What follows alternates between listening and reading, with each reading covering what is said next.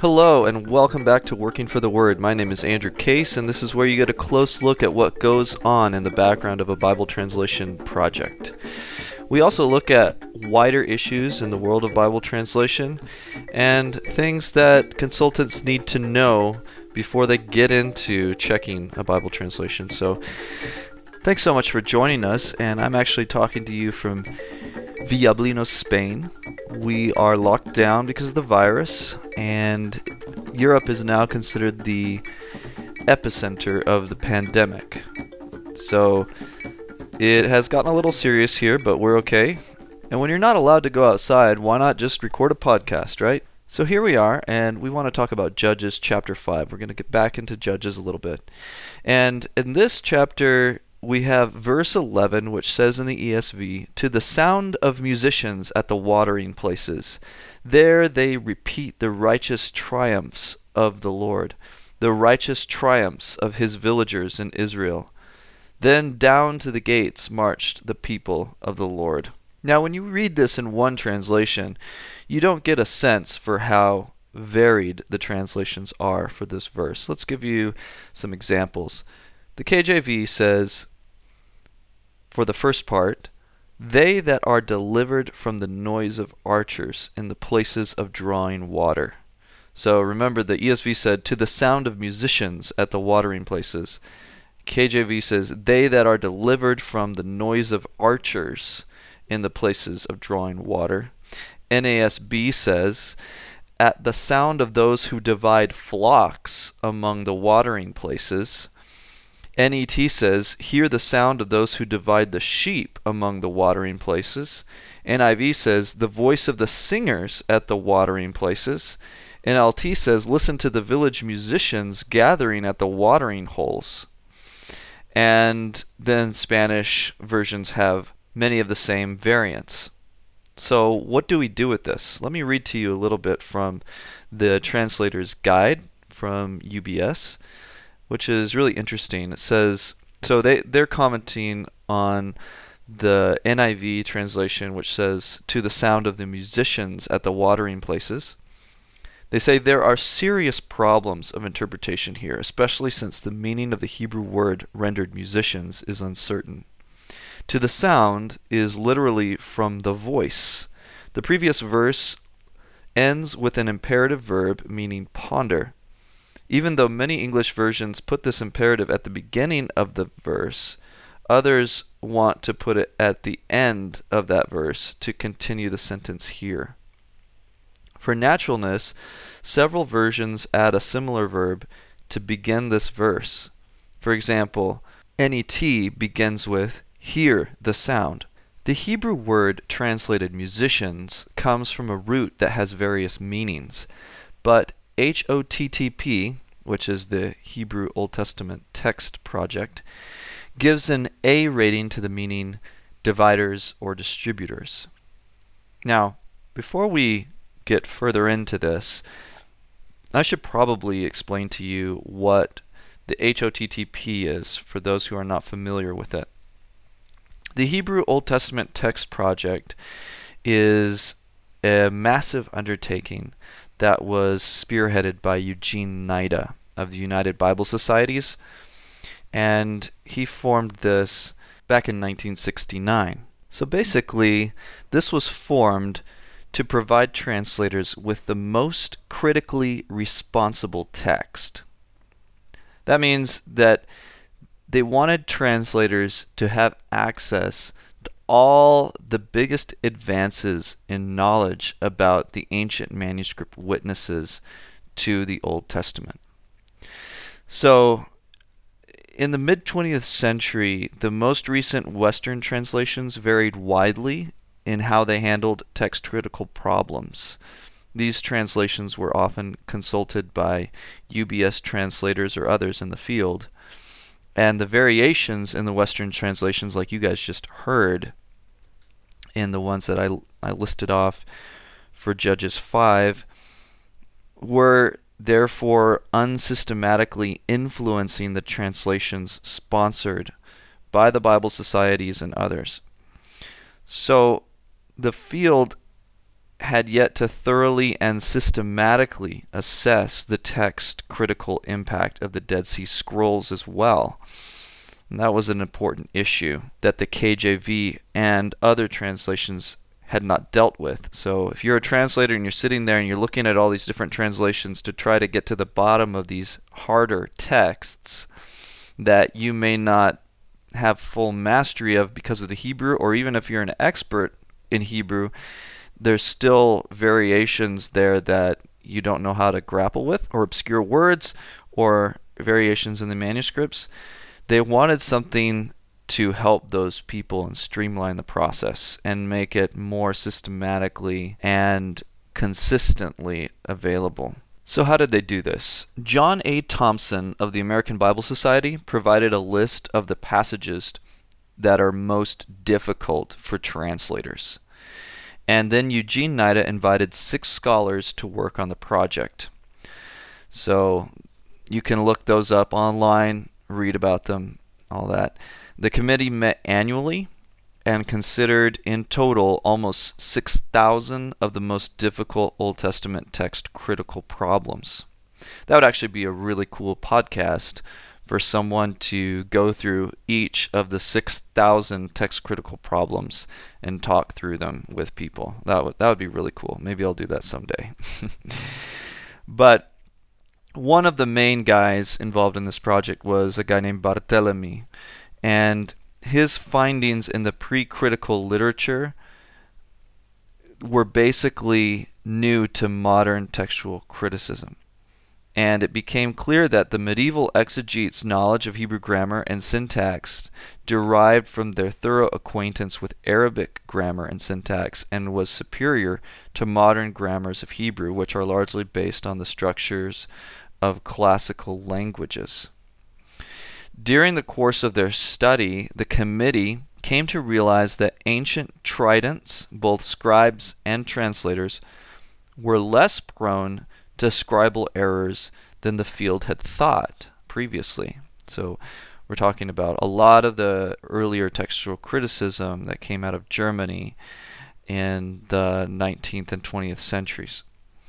This was precisely because in the early history of transmission of the text, there was more freedom than scholarship had realized to alter the text slightly, to make it understandable to the communities the ancient tridents served.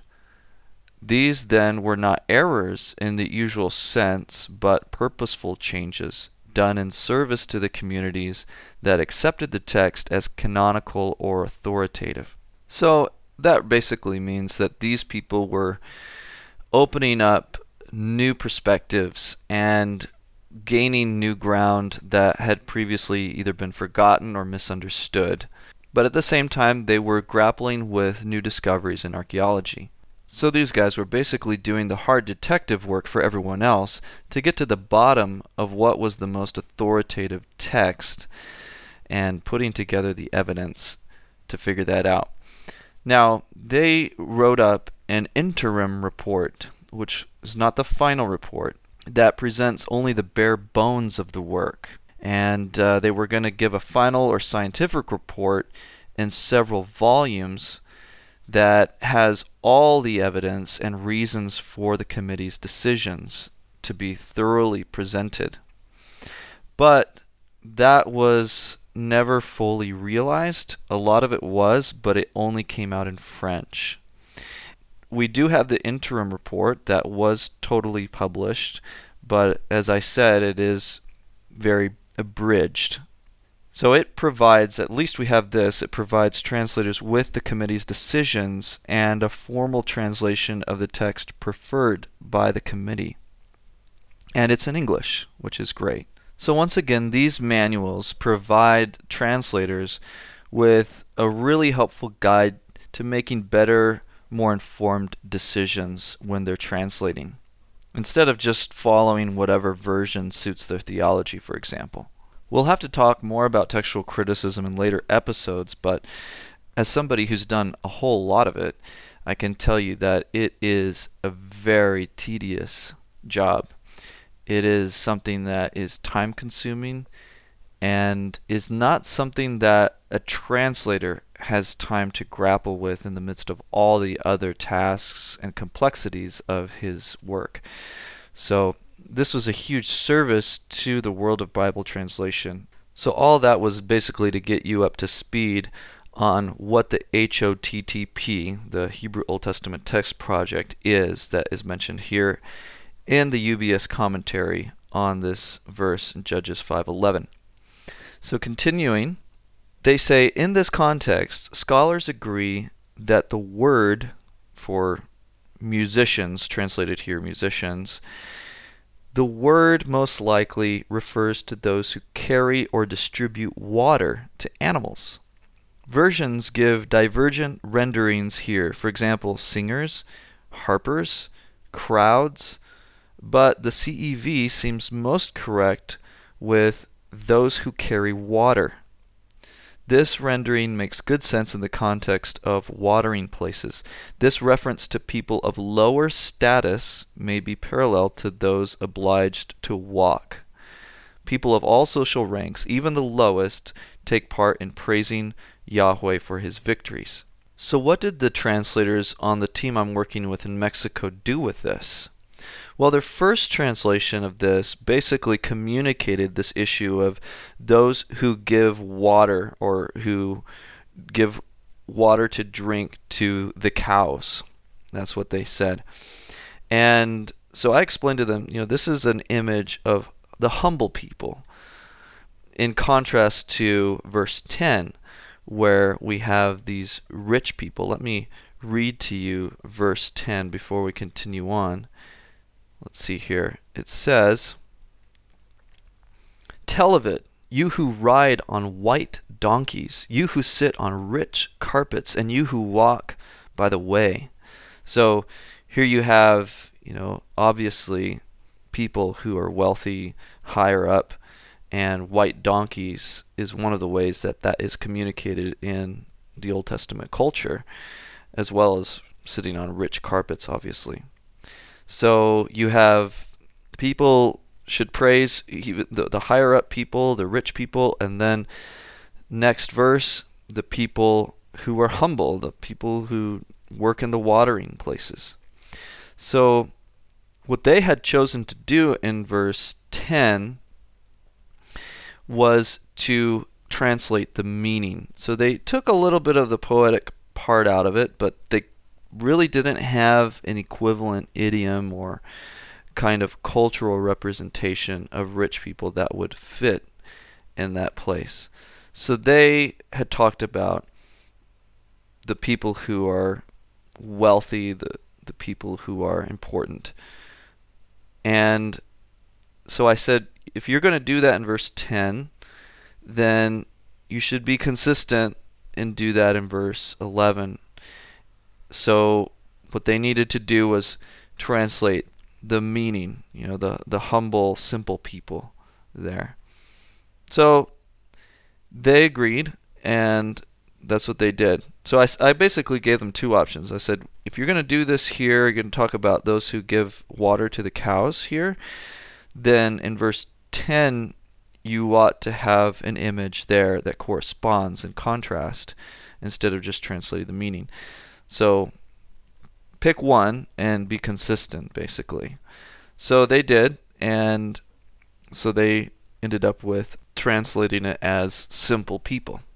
Now, I can hear a lot of people criticizing that translation, but we have the KJV, which talks about archers, and that's way farther away from what's going on in this context, and even musicians. It's all over the map. So if you pick something like this, I think you're actually being closer and more faithful to the context and what the committee of the Hebrew Old Testament Text Project has suggested based on all of their findings.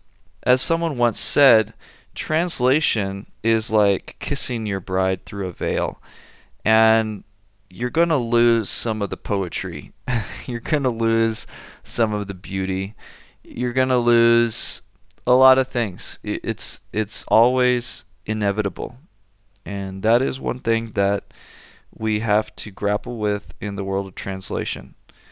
And it is something that people who are monolingual have a hard time reconciling themselves to.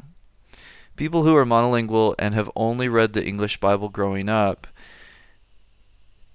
have no idea how complex the transfer between languages is. And so it's easier for them to get on a high horse and go on a rampage against people who would dare to translate things in a slightly different way. So just a word of caution for those of you who may be listening and you are monolingual. Have a little humility, and if you know somebody who is monolingual and is in this kind of boat, it's a good call for humility until you've learned another language well enough to understand the complexities of transfer between languages. You don't really have any leg to stand on in critiquing translations or having an opinion about translations. That said, even those who have a mastery of 2, 3 languages, if those languages are very similar within the same Indo-European family, for example, let's say you know French and Spanish and English, well, you're also going to have to approach translation with a bit of humility there, because translation between those languages is obviously going to be a lot simpler because they are related, because they have cross-pollinated so much.